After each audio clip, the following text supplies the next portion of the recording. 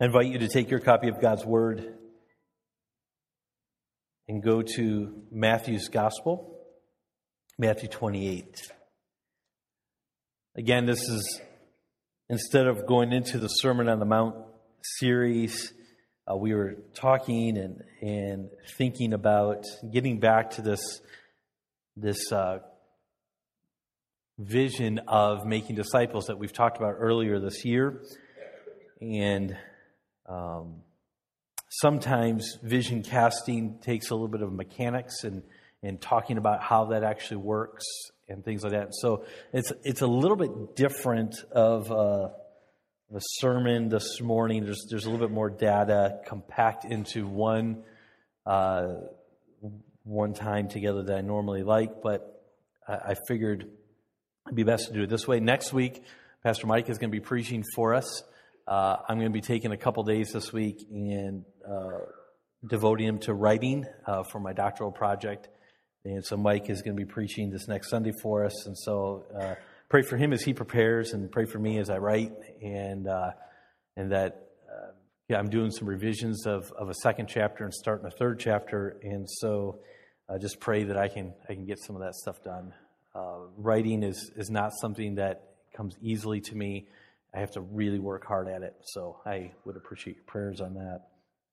Matthew 28, we looked at this text a few weeks ago, and it says this. It says in verse 18, "And Jesus came and said to them, 'All authority in heaven and earth has been given to me. Go therefore and make disciples of all nations, baptizing them in the name of the Father and of the Son and of the Holy Spirit, teaching them to observe all that I have commanded you. And behold, I am with you always to the end of the age.'" And we looked at that text and we said there's really one command there, and that's to make disciples. And the other words that have that imperatival force with it are ways that tell us how to make those disciples. And so we said that this is the reason why we're here. We're here. God has left us here so that we will make disciples. Because if it was just simply so that we would have eternity in heaven, then as soon as we would be saved, as soon as we ask Christ to save us from our sins, then He would just take us into heaven then at that point. But He doesn't do that. He leaves us here on this earth. And we live our lives here. And there's a reason why we're supposed to live our lives here. And we see this here in Matthew 28. And so we really want to get back to this why. Why are we here? And it's imperative that we all understand why we are here, and that is to make disciples. And so we'll be looking at several different texts here in a few minutes as we unpack this. But let's just ask God's blessing right now. Father, I just want to pause, and I want to confess that if anything good is going to happen over the next few minutes here, it's going to be because your Spirit does the work. We don't have talents and abilities to change people or even of our own hearts. And so we want to pause right now, and we want to recognize our dependence upon you. And we want to ask that your Spirit would have free reign here. And there are a lot of things that would distract us right now. And we know we have an enemy that would want us to be distracted and not pay attention to your word. And so I pray right now that your Spirit would remove those distractions and remove any opposition that we may be feeling right now. Help us to focus not on any person, but except for Jesus. Help us to focus on and not be distracted by any words of the sermon, except let us focus on the words of the Scripture. And so I just pray that this time would be a time that brings honor and glory to you, and that we are helped because of looking at these various passages of Scripture this morning. So thank you for your goodness to us, and we recognize our dependence upon you. In Christ's name, amen. I read this in a book recently. It said this: on a cold January day, a 43-year-old man was sworn in as the chief executive of his country. By his side stood his predecessor, a famous general who 15 years earlier had commanded his nation's armed forces in a war that resulted in the defeat of Germany. The young leader was raised in a Roman Catholic faith. He spent the next 5 hours watching parades in his honor and stayed up until 3 o'clock in the morning celebrating. And of course, I'm talking about Adolf Hitler. Now, a lot of people would think that I was talking about John F. Kennedy. The date of this was January 20th, 1933. Now, the point I want to make with that is that we all instinctively make assumptions. As I was reading that, my mind went to JFK. And maybe some of you, as you were hearing me describe this person, your mind went to JFK. And we make assumptions about the reality around us or the circumstances that we find ourselves in. And I think that when it comes to this idea of making disciples, we often make a lot of assumptions. We can make assumptions about that first, that we even know what a disciple is. And then we can make the assumption that we are doing it. That by virtue of being here and being a part of this church for years, some of you have been a member of the church for years, by virtue of just being part of this assembly, that we are doing that, or by virtue of the fact that we have an Awana program, we have nursery, we have junior church, we have different ministries and things like that. We have adult discipleship hour, and because we have those things going on, it would be easy for us just to assume that disciples are being made. But what I want us to do today, I want us to stop and look and start to examine this, and this idea of what is a disciple? Are we progressing in our discipleship as individuals? Are we producing disciples? Sometimes we just assume that we are, and I think we need to stop and look at this. So the first point is, you look at this outline that you have before you there. There's instead of numbers, there's a three centric, whatever that word I'm trying to say is, circles inside of each other there, and we're going to start from the inside and work our way out. And so the inside circle is all about the question why. Okay, that's the question. That's the word we want to write about. That is why, and that gets to the heart of everything there. And so you see there, that middle circle there is the why, and the answer to that is that we exist to glorify God by making disciples. So we need to ask ourselves, why are we here? Why are we part of this church? What is our purpose? And the purpose is to make disciples. So what is a disciple? A disciple, defined by just lexical definitions, is a learner or a follower. That's what the word means, a learner or a follower. One who learns or one who follows. But it can be even a little bit more precise than that, and it can be to learn through experience or habit. I think I have these on the screen for you there. There we go. Disciple defined, and then we got those two there. A learner or a follower, and then to learn through experience or habit is the second one. I like what Christopher Adsett in his book, Personal Disciple Making, says. He says a disciple is a person in process. So really what we need to understand is that we're talking about more than just simple belief in Jesus. When we say, what is a disciple of Jesus? It's not someone who just says, yes, I believe that Jesus exists, or I believe that Jesus existed. Because, we know that even the demons believed in that. Even the demons understood that Jesus was God. In fact, in our family worship time, we just read in Mark about how when Jesus, he was healing people, and the demons, they recognized him. And Jesus told the demons, he says, look, my time's not ready to be revealed yet. Don't talk about me. But even the demons recognized that Jesus was the Son of God. And so we have to say, but are they disciples of Jesus? Well, of course not. And so we know that, and by looking at even the lexical definition here, that there's something more than just someone who believes that Jesus existed, or say that they would believe in Jesus.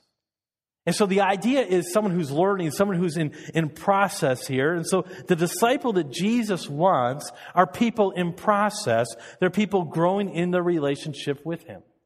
And so as we look at, okay, if this is the reason why we're here, if we're here to see disciples made, and so we need to understand what is a disciple. So we can't be satisfied with just someone who says, yes, I believe in Jesus. We have to say that, no, there's something different here. And the fact that it's someone that is growing or someone that is learning more about Jesus, and they are in a process. And so what we want to see is we want to see in our own lives first, and then in the lives of people around us, we want to see people progressing in their spiritual relationship.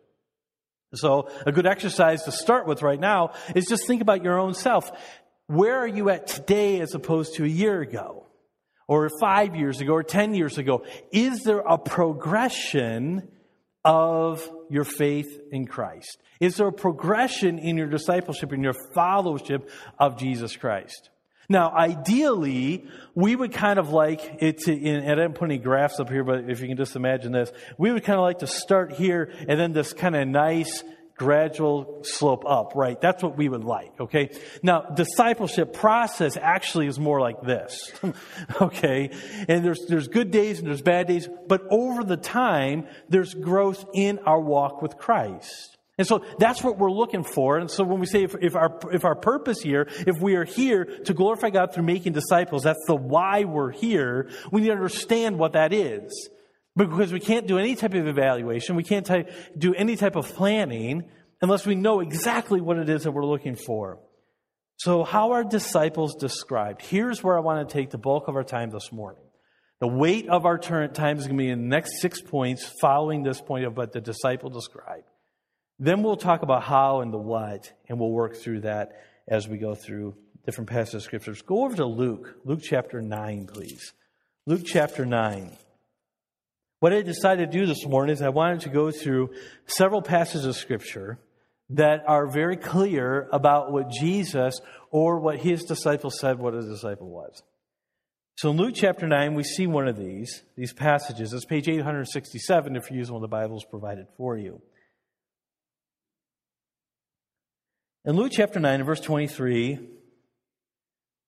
we read this. This is Jesus saying this. And he said to all, if anyone would come after me, let him deny himself and take up his cross daily and follow me.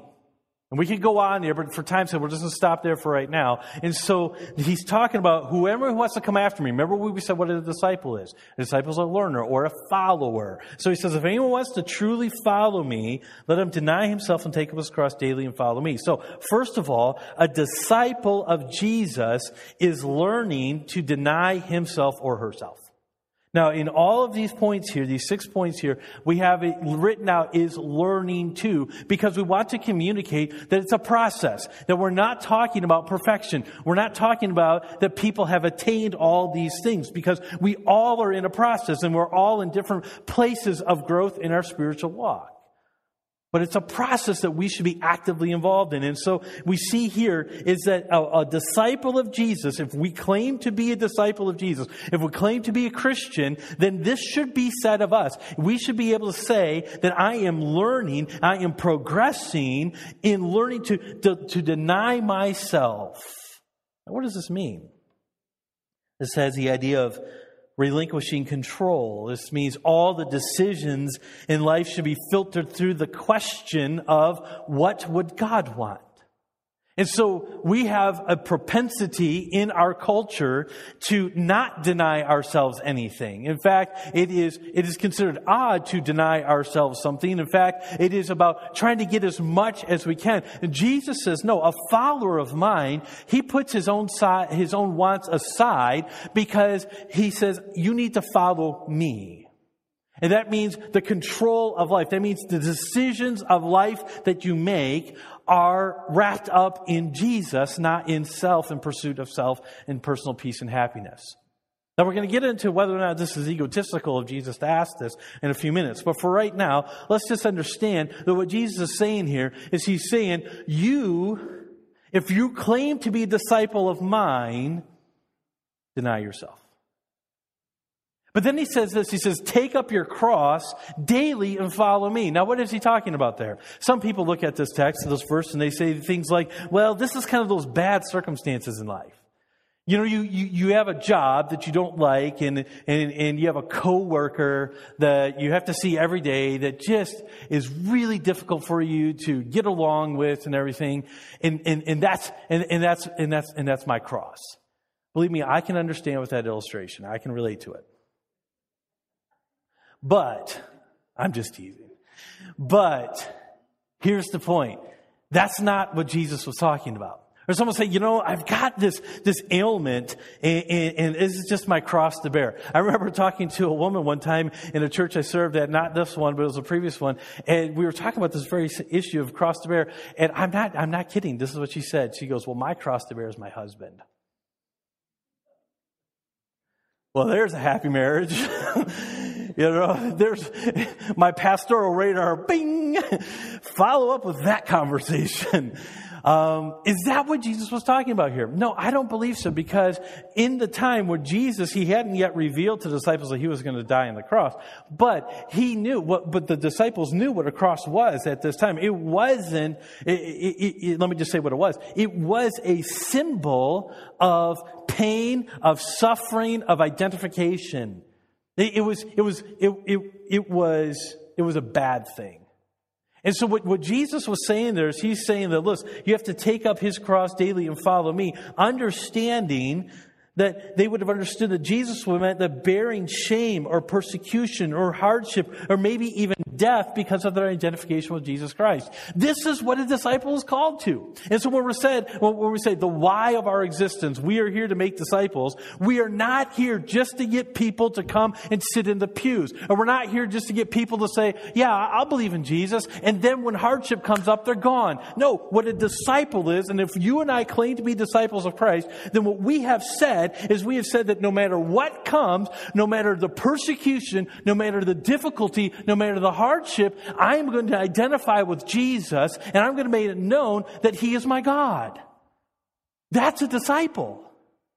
It's not someone who just comes to church and then leaves and then doesn't think about God the rest of the week. That's not a disciple of Christ. And if you think that is, you're just kidding yourself. See, a disciple of Christ is someone who denies himself, takes up the cross daily, and follows Jesus. We could say a lot more about this, and I meant to say this in the preface of this, is that whole sermons could be preached on these texts. And maybe someday they will be here, but today is not that day, so we need to move on. Luke chapter 14, just a few pages over to your right. Luke chapter 14, verses 25 and following. This is page 874. This is a sobering text. So first of all, we saw that a disciple, a true disciple of Christ, is someone who is willing or is learning to deny himself or herself. Secondly, in Luke chapter 14, a disciple of Jesus is learning to prioritize Christ. Is learning to prioritize Christ. In verse 25 of Luke 14, it says this, "Now great crowds accompanied him, and he turned and said to them, if anyone comes to me and does not hate his own father and mother and wife and children and brothers and sisters, yes, and even his own life, he cannot be my disciple. Whoever does not bear his own cross and come after me cannot be my disciple. For which of you, desiring to build a tower, does not first sit down and count the cost, whether he has enough to complete it? Otherwise, when he has laid a foundation, is not able to finish, all who see it begin to mock him, saying, this man began to build and was not able to finish. Or what king, going out to encounter another king in war, will not sit down first and deliberate whether he is able to, with 10,000, to meet him who comes against him with 20,000? And if not, while the other is yet a great way off, he sends a delegation to ask for terms of peace. So therefore, any one of you who does not renounce all that he has cannot be my disciple." That is a sobering text of Scripture there. I mean, there are some things that are written there that it seems like, Jesus, can you really mean this? Jesus, this seems unreasonable for you to ask this. He says 3 times in this text, if you don't do this, you cannot be my disciple. So he's basically saying, here is what it means to be a disciple. Here is what you have to have. And he says this in verse 26, does not hate his father or mother. So basically we have to hate our parents and our children and those whom we love. Is that what Jesus is saying here? Well, the reason is he says this in a hyperbolic way to get us to understand the priority that we place on Jesus. Now, here's a principle of understanding and interpreting Scripture. Scripture doesn't contradict Scripture. And so we're told that children, we're to honor our parents, right? And so we see that in Ephesians chapter 6. We're told to love others as Christ loved the church. In fact, we're told even to love our enemies. And so we have all these other commands that Jesus himself gave at times. And so we put in this, is this contradicting what Jesus says here? No, the point is, again, Jesus was using hyperbole here to say, look, you have to love me so much. You have to have me as first and foremost in your life that it just seems like all other relationships just pale in comparison to it. And so when you make decisions, you have to make decisions first about me rather than about your children. Now, I didn't fully understand the weight of that command until I became a parent. And now I realize that it is easy for parents to make decisions for the good of their kids by thinking of them first and not Jesus first. I spent about 15 years in youth ministry, and so I used to kind of shake my head most of those years. In fact, almost all of those years were but when I didn't have children. And I used to kind of shake my head at some parents and how that they would parent their children. Well, after I had children, I became a little bit more sympathetic towards other parents. But the fact of the matter is that it does remain that parents make decisions about their children, thinking of their children first, without thinking about God, without thinking about Jesus.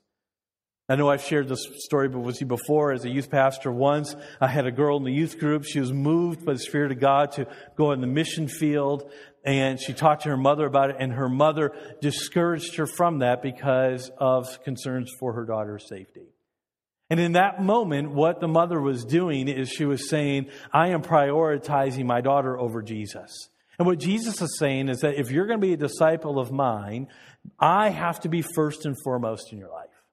I have to be the one that you make decisions about, and that if your daughter or your son makes a decision that's contrary to the Scriptures, you go with the Scriptures.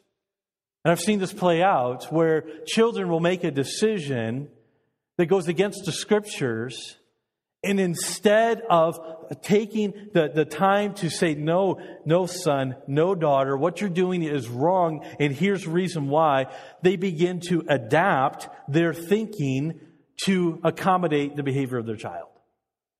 And that's exactly the opposite of what Jesus is saying here. And this is just one example of what he's saying is of the priority of Christ in your life. So if we're a disciple of Jesus Christ, we need to be learning and growing in our prioritization of Jesus in our lives above every other relationship.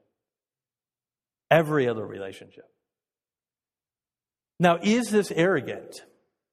Is this egotistical of Jesus to say this? Because if I walked into the room today and I said, listen, I'm your pastor, and, you need to put me above everyone else in your life. All right?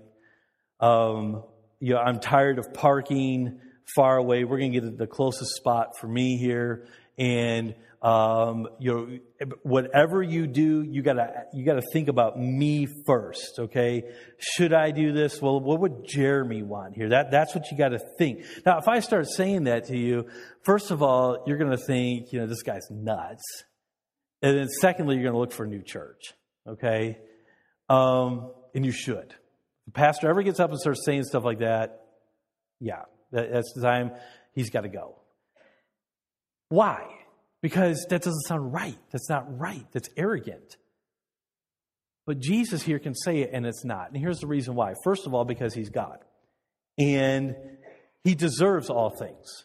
Okay, so the fact of the matter is the reason why I can't stand before you and demand complete allegiance like that, but Jesus can, is because I'm not God, but Jesus is. So there's the easy reason. But the second reason is this, is not only is he God, he's good. And the fact that everything that Jesus commands and that he does is bound by his goodness. And so he cannot do evil. He cannot do wrong. So what I learned from that is that if Jesus is telling me to do this, then it is for my good that he says this. I will find true happiness and satisfaction if I listen to him, because he is bound by his goodness. His nature defines his commands and makes it so that it is actually for my good. As parents, for those of you who have children, you can understand this. Sometimes you ask your kids to do something, or you have asked your children to do something that they don't want to do. But you know it's for their good.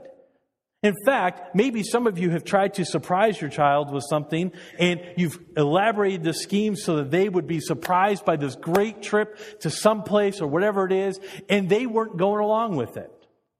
And maybe it was, hey, we're going to get in the van and we're going to go someplace and it'll be a surprise. And the thing is that you have this idea of going to McDonald's and getting the Shamrock Shake, which it is available today, in case you were wondering. And so you think, okay, we're going to do this, and I know my kids are going to like this and everything, and yet your kid's like, I don't want to do this. I don't want to go in the van. You say, well, we're going to go on a quick errand. I want to stay home. And you're thinking the whole time, if you just do what I say, you will enjoy it, and it will be a blessing to you. And so we do this, but God, he has given us commands. So when Jesus says this, if anyone that comes after me does not hate his own father or mother, wife or children, brothers and sisters, yea, and even his own life, he cannot be my disciple. What he's saying here is he's saying that trust me on this. This is the path to true happiness. This is the path to satisfaction in life. And people are all over the world looking for satisfaction, looking for happiness. And they try to find it in all the wrong areas. I mean, even the people we look up to, the supermodels and the actors and the athletes, all these people who we think, man, they've got so much money, they don't even know what to do with. Michael Jordan, part of the greatest basketball player to ever play the game, just turned 53 years old a few days ago. About 3 years ago, they did an interview on him when he turned 50 years old. He has 6 championships. He has more money than he knows what to do with. And he basically told the interviewer he was miserable because he had no happiness. And we look for happiness in all the wrong places. And Jesus says, look, you make me number one in your life, you will find happiness, you will find satisfaction. And it may not be in terms of money and wealth and things like that, but you will find true happiness and satisfaction. So a disciple is learning to prioritize Christ. So for the sake of our discipleship, we need to do that. So when we say this is the reason why we're here to make disciples, what we need to be doing is we need to be honest with people. And the prosperity gospel that's out there is just damaging. Prosperity gospel, if you don't know, teaches that, well, basically God wants everyone to be rich and happy and healthy. Now the ironic thing about the prosperity gospel is the only ones who are really rich are the ones that are preaching it. And so we have this false teaching there that says that, no, this is the way to happiness and that God is just going to do that. But in fact, he has so much bigger plan for us. The way of discipleship is not always easy, but we need to prioritize Christ. And so here's what you need to do. You need to ask yourself, in the decisions that you are making, in the relationships you have, is Christ first and foremost? In our discipleship, when we're trying to make disciples, that's the message we got to communicate. Not this easy believism of, okay, just say this prayer and then you're in, and then, whew, oh man, okay, now you don't have to go to hell. You pray the sinner's prayer, awesome, and then we forget about it. That's not making disciples. And that's not true discipleship. We must move on. Go over to John chapter 8, please. John 8. Again, more time could be spent on each of these points. I'm probably spending too much on them already, but it's a lot of data here. But John 8 and verse 31. A disciple of Jesus is learning to be committed to Jesus' teachings. John 8:31. So Jesus said to the Jews who had believed in him, if you abide in my word, you are truly my disciples, and you know the truth, and truth will set you free. He says, if you abide in my word, you are truly my disciples. And so a disciple of Jesus has learned to be committed to Jesus' teaching. The word abide there has the idea, or it means to remain or to stay. It says, stay in my word. Remain in what I've commanded. Obey what I've said is basically what he said. You've got to make this priority in your life. My words, Jesus said. If you abide in my word, that is proof of discipleship. Because a true disciple of mine will be convicted by the word and will be drawn to the word. And a true disciple of Jesus Christ will say that this is our guide. See, we're really good at justifying our own actions and our own sins and our own lives. Well, what Jesus is saying here is he says, don't go with any self-justification. Don't go with anything else but my word. Abide in my word. This means that all of life's decisions need to be filtered through the grid of God's word. It's not enough to just memorize verses. A true disciple takes the verses memorized and applies them to daily life. And so when we're encouraging people in our discipleship programs here at church to memorize verses, it's not enough that they remember these verses, they memorize these verses. That's good and that's awesome. And a lot of the Bible memory that I have to this day, I owe it to the children's programs that I was in when I was in church as a young boy. And I'm thankful for that. But what I want to say is I just want to be very clear with us that just because people can memorize verses does not mean they're true disciples of Jesus Christ. And so it's more than that. We've got to take the time to then help people abide in the Word and apply it to their lives and connect it to their daily activities in their lives. Just the other day, my wife was talking with Mia, and I was really proud of my wife because she was doing this. Mia was talking about something and doing something. I can't remember the particulars, but she was doing something, and it was wrong. And so my wife says, "Hey, remember that verse you were working on in Cubbies, Mia?" Yeah. She said, "Well, this is why it's so important." And she connected it to Mia's activity in that moment. I was proud of my wife. I said, "This is it. This is disciple making." See, it's easy for parents sometimes to say, "Okay, go memorize verses," and no, the job is just beginning at that point. We got to help people, not just children, other people apply verses in Scripture to our individual lives. Because what is that? That's abiding in Christ's teaching. It's remaining there. It's letting the Word of God remain and rest upon us and change us and dictate our lives. So a disciple of Jesus is learning to be committed to Jesus' teachings. Fourthly, a disciple of Jesus is learning to be committed to telling others about Jesus. Go ahead and go back to Matthew's Gospel. Go to chapter 9. We've already read chapter 28, 19, and 20, so we won't read that. But that will inform this point here as well. In Matthew chapter 9, verse 36, this is page 814, and the Bible's provided for you if you're using them. A disciple of Jesus is learning to be committed to telling others about Jesus. Now, see, again, let me just stop and remind us why we're doing this morning. We're going through and trying to say, if the reason of our existence, the why, that inner circle, the hub, that says why we're here is to make disciples, we've got to be clear on what it is we're trying to make. We've got to be clear on what it is that we say we are. And if I were to take a survey and say, how many of you claim to be a disciple of Jesus Christ? I dare say most of us, if not all of us, would probably say, yeah, I claim that. Well, here's what we're trying to do this morning. We're trying to say, are we truly progressing in our discipleship? Because I think that we need to progress in our progression, in our process of discipleship. Matthew 9, verse 36. And when he saw the crowds, let's go back to verse 35. And Jesus went throughout all the cities and villages, teaching in their synagogues and proclaiming the gospel of the kingdom and healing every disease and every affliction. When he saw the crowds, he had compassion for them, for they were harassed and helpless, like sheep without a shepherd. And so he said to his disciples, the harvest is plentiful, but the laborers are few. Therefore, pray earnestly to the Lord of the harvest to send out laborers into his harvest. The point of this text that I wanted to highlight is the compassion element of this.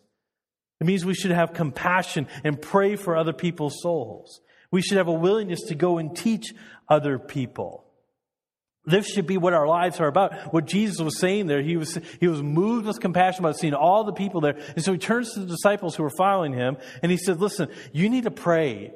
And it was out of a compassionate heart that we see in this text here. He says, we need to pray and ask that people would go out and tell people about me because I'm their answer. In Matthew 28, we read it earlier, make disciples, go into all the world. So a true disciple of Christ is progressing in this and should be growing in their compassion and their desire to see other people saved. You know, it's interesting. I had a perfect example of this the other day. I think it was on Friday. I was on the phone with Beth Stallmacher, telling her I was praying for her and trying to catch up on all what was happening down there in Missouri. And she began to tell me a little bit about her mother. I've never met her mother. I didn't know anything about her. I just knew from a previous conversation that she was a believer in Christ. And so she began to tell me a little bit about her mom's life and about how she was someone who was always telling people about Jesus. She involved herself in different areas of the community so she would have the opportunity to tell people about Jesus. And so they're going over the plan for the funeral, and Beth's mother Judy had worked with the funeral home ahead of time and made the plan. And it's interesting when they have these forms a lot of times that you can fill out, and they ask questions about what you would like done at your funeral. And I've done this with individuals as well, of getting special songs down, verses, memories, tributes, things like that it can have a plan in place for this. And Beth's mother had this, thankfully. And so some of you saw what Beth posted on Facebook, and I put the picture up here for you. This is the plan that Beth's mom had. And she says down there, "Do not talk about me, tell about Jesus." That's a true disciple of Jesus Christ. Someone who in their last wish says, "I want people to know about Jesus. Don't waste your time talking about my life, but talk about Jesus." You see, this is what a true disciple is. Someone who has compassion for other people and has a desire to tell other people about Christ. And so what we got to do is we got to stop and say, am I progressing in this in my pilgrimage on this earth? Not am I perfect? I'm not asking, has anyone done this perfectly, or are you there yet? Because none of us are there. We all miss opportunities, and we all have sin that keeps us from doing this. But a true disciple of Christ will see progression over time in this. And this is what we're asking people to do. We make disciples. We say, look, this is part of discipleship here. Let's go over to John chapter 13 for our fifth idea of what a disciple is. John 13. This is page 900 in the Bibles there. Fifthly, a disciple of Jesus is learning to love others.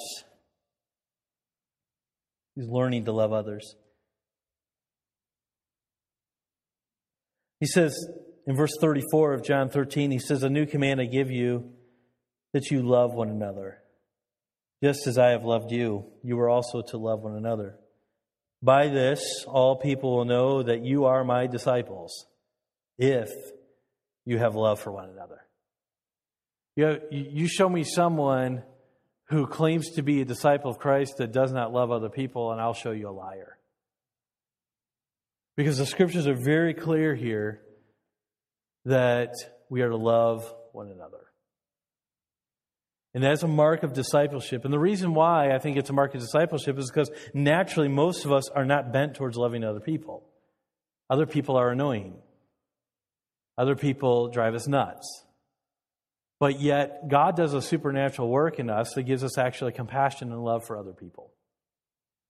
And that's only can be attributed to God. And he says, this is how people will know that you're my disciple, that you have love for one another. So a disciple's learning to love others. And notice he says, learn just as I have loved you, verse 34.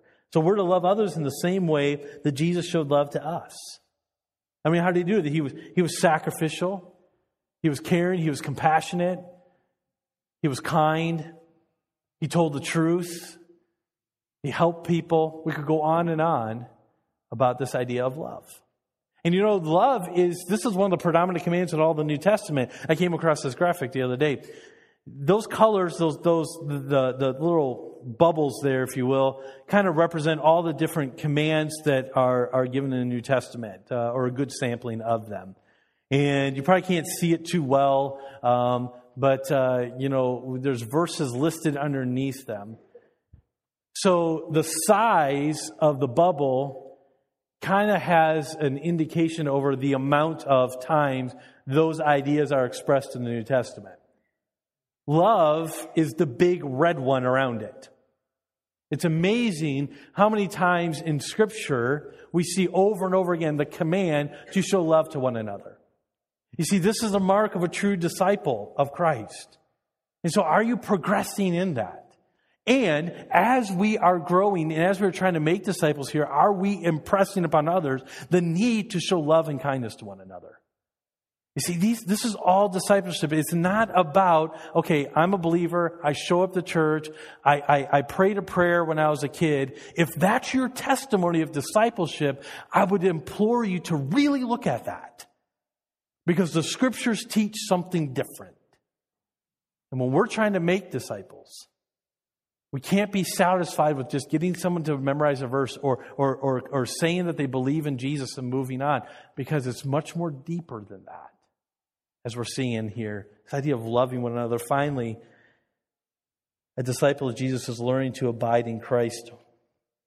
John 15, just a page over, it says this in verse 4.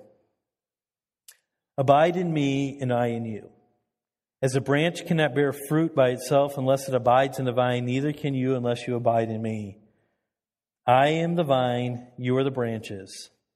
Whoever abides in me and I in him, he it is that bears much fruit, for apart from me you can do nothing. If anyone does not abide in me, he is thrown away like a branch and withers, and the branches that are gathered are thrown into the fire and burned. If you abide in me and my words abide in you, ask whatever you wish and it will be done for you. By this my Father is glorified, that you bear much fruit and so prove to be my disciples. A disciple of Jesus is learning to abide in Christ, remain in Christ, stay committed to Christ, bearing fruit as the Scriptures teach. Bearing fruit is proof of discipleship. So that's why it's not enough for us as parents just to cling to a prayer that our children make. Recently, my daughter told me that one night she was laying in bed by herself and she prayed and asked God for a new heart. And she said, God, I need a new heart. I need you to save me. Would you do that? And I was happy to hear that. But then she said, but Dad, I was surprised. I was a little confused because when I woke up, I was not in heaven. She thought that when you believed in Jesus, this is a 4-year-old mind, almost 5, saying that if I believe in Jesus, if I ask him to save me and take me to heaven, he'll do it immediately. That was what her thought was. Now, I'm a little happy about that she was willing to leave Mom and Dad and be transported to heaven. And then she told me the reason why was because there was horses there. So Anouk and I are talking about this. Anouk says, is our daughter a Christian? And I said, I don't know. I said, but we'll just have to wait for fruit. And we will encourage her. I didn't tell her in that moment, now you don't understand. I said, that's good, sweetie. That's good, sweetie. But I didn't say, oh, I'm so glad that you're a Christian. Why didn't I say that? It's too early. I don't know. I don't know. When I come to this text of Scripture right here, it says that the discipleship is proved by abiding in Christ. That means over time. That means discipleship is proved over time. It's not proved in a moment decision. And so as we're trying to make disciples here, we need to be not satisfied with just getting people to say something and agree to something. This is not a sales pitch. We're trying to have people's lives changed over time. And when we're examining our discipleship, are we abiding in Christ over time? See, this is the heart of the matter here. I've been involved in church my whole life. I've I can't remember a time of not being part of a church. And so consequently, and then even in high school, I found myself, striving towards leadership and things like that. And so I was able to sit in on some behind-the-scenes meetings and kind of get a little bit more information than probably most teenagers did. But here's the thing is I've seen this over and over again in every church I've been a part of, including this one, that there are people in the church that think they're disciples of Jesus, but have very little fruit to show that they are disciples of Jesus Christ. I take no joy in saying that. It rips my heart out. So I'm just pleading with all of us. Are we disciples of Christ? Now, don't misunderstand me. I'm not saying that our works is what save us. Okay? We cannot misunderstand this point. It's not if you do good things, then you are a disciple. It's a disciple will do good things. Okay, does that make sense? I don't want anyone to misunderstand the point here. The point is not you got to do more things, thereby then God will make you a disciple. No, if God makes you a disciple, if there's been a transformation, a conversion in your life, that will change you to do a better life, to put in those terms. And I don't really like that, but that's how I'll go with today. So I just don't want anyone to misunderstand that. See, a disciple of Christ is someone who abides in Christ. So, consequently, we need to ask ourselves a few questions here, and then we'll hurry through the last couple points. Am I a true disciple of Christ? That's what we've been asking today. Do I actively pursue my discipleship and the discipleship of others? Am I pursuing my own discipleship, growth in Christ? Am I learning? Am I following Christ? And am I helping other people do that? I've put this graphic up before, the line, your name line. Fill in the blanks. Okay, your name is in the middle. Who's pouring into you to help you become a disciple of Christ? And who are you pouring into to become a disciple of Jesus Christ? We all should be able to put names on those lines, because that's what we're called to do. The third and final question to ask is MBC, is our church, are we producing true disciples of Jesus Christ? That's what we have to ask ourselves. As lead pastor here, this is what I've been obsessing over for the last several months. We've had lots of discussions with this, Mike and I, with the deacons, and we've been just really wrestling with this question of are we producing disciples of Jesus Christ? Let me walk us through the other two circles pretty quickly. We'll come back to this at another point, but we need to do this. I know what the time is. We'll move through this quickly here, so don't worry. The second circle there is the how. We wanted to spend the majority of our time this morning in that first circle of the why. Why is it that we exist? Now, the second one, as we work our way out, is how. How are we, or how do we propose to make disciples here at our church? Well, there's really 4 G's, okay, that we're using. This is not original with me. I've known of other churches that have used these same 4 G's. So, this pithy little way of putting this, I got to give credit to someone. I just don't know who to give credit to. But one of my professors, actually, they used it at his church, and I've seen it other places. The first G is gather. Gather. Discipleship does not happen in isolation. It just can't happen. The way that God's designed it is so that it happens in a community. So therefore, we will be committed to gathering together. The second G is grow. Discipleship is a process, and this is what we've been talking about, so we don't need to spend a lot of time on this. But therefore, we'll be committed to personal growth and the growth of other people. Everyone's like, yes, second page, finally. All right. Third G is give. Third G is give. And again, we'll come back to this at another time. But discipleship is costly. Therefore, we'll give our time, we'll give our talents, we'll give our finances for the purpose of making disciples. Discipleship is costly. It's costly of ourselves, of our priorities, and it's costly of helping other people do it. The final one is go. Discipleship requires intentionality. Therefore, we will be purposeful about going out and making disciples, whether that be locally or globally. We'll take the model of Acts chapter 1 and verse 8, start in Jerusalem, Judea, Samaria, the othermost parts of the earth. Work our way out.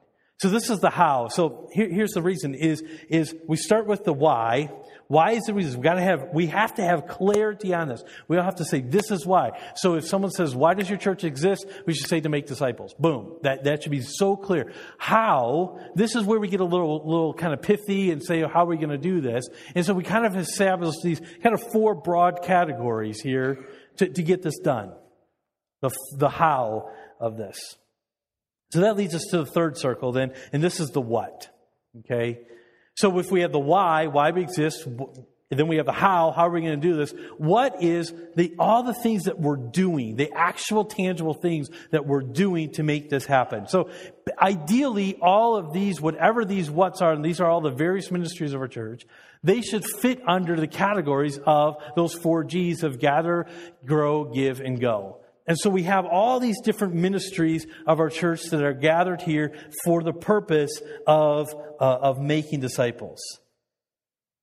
And so for gathering, that's why we have corporate meetings like this. For growing, this is why we have nursery and Sunday school, adult discipleship hour, and other children's ministries such as Awana.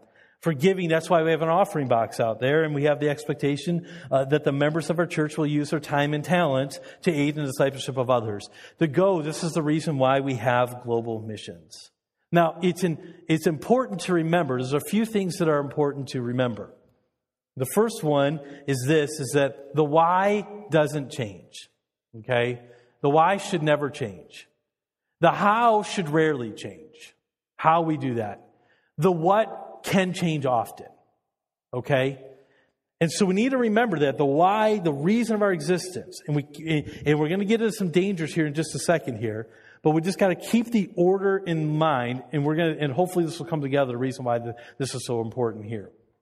Dangers to avoid. Let me give you 3 real quickly here.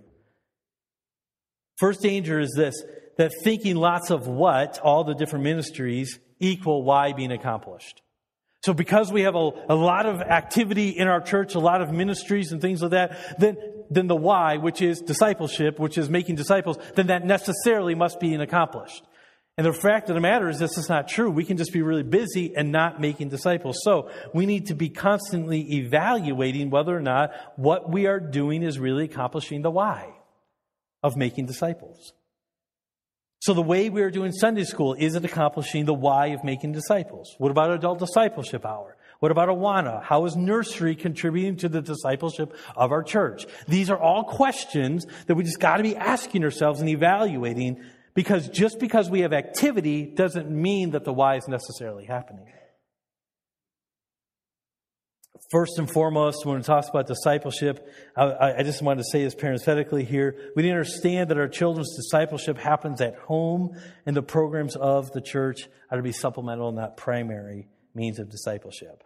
We can't outsource the discipleship of your children. If I had to manage my time better this morning, I would be able to talk more about that.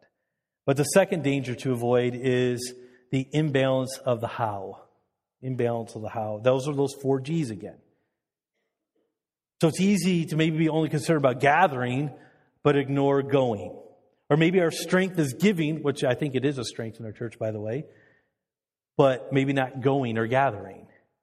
We need to have some serious evaluation of how we are making disciples. So basically what I'm trying to do this morning, again, I told you it's a different type of sermon. I'm trying to walk you through the leaders' minds here of, okay, this is what we're doing, this is why we're here, and this is how we're trying to get there. So this evaluation, the imbalance of the how, maybe we're strong in one area, but we're not strong in the other areas, which I think going is a weakness of ours. And so we need to improve upon that.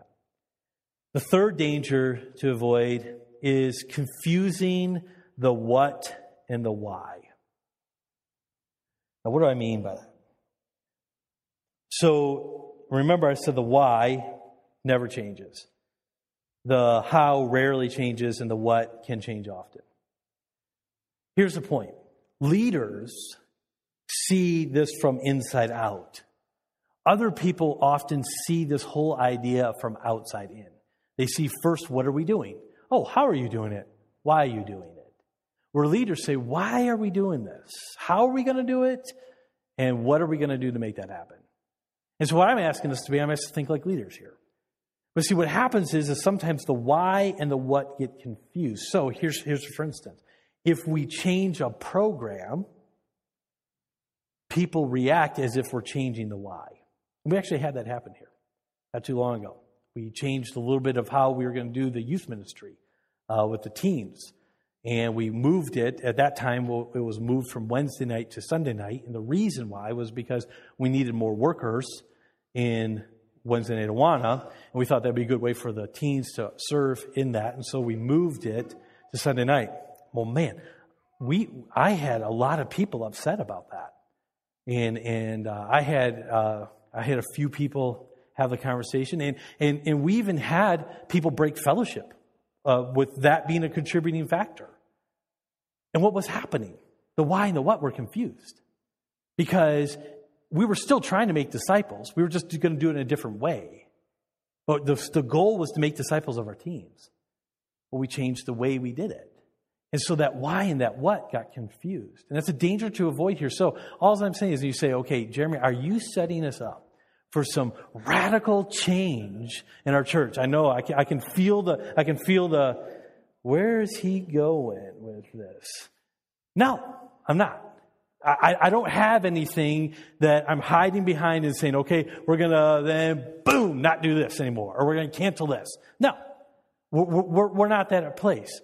But what I am saying is that we need to make sure that we are willing to evaluate everything that we do and be willing to change it if we can do something better. That's all I'm saying at this point.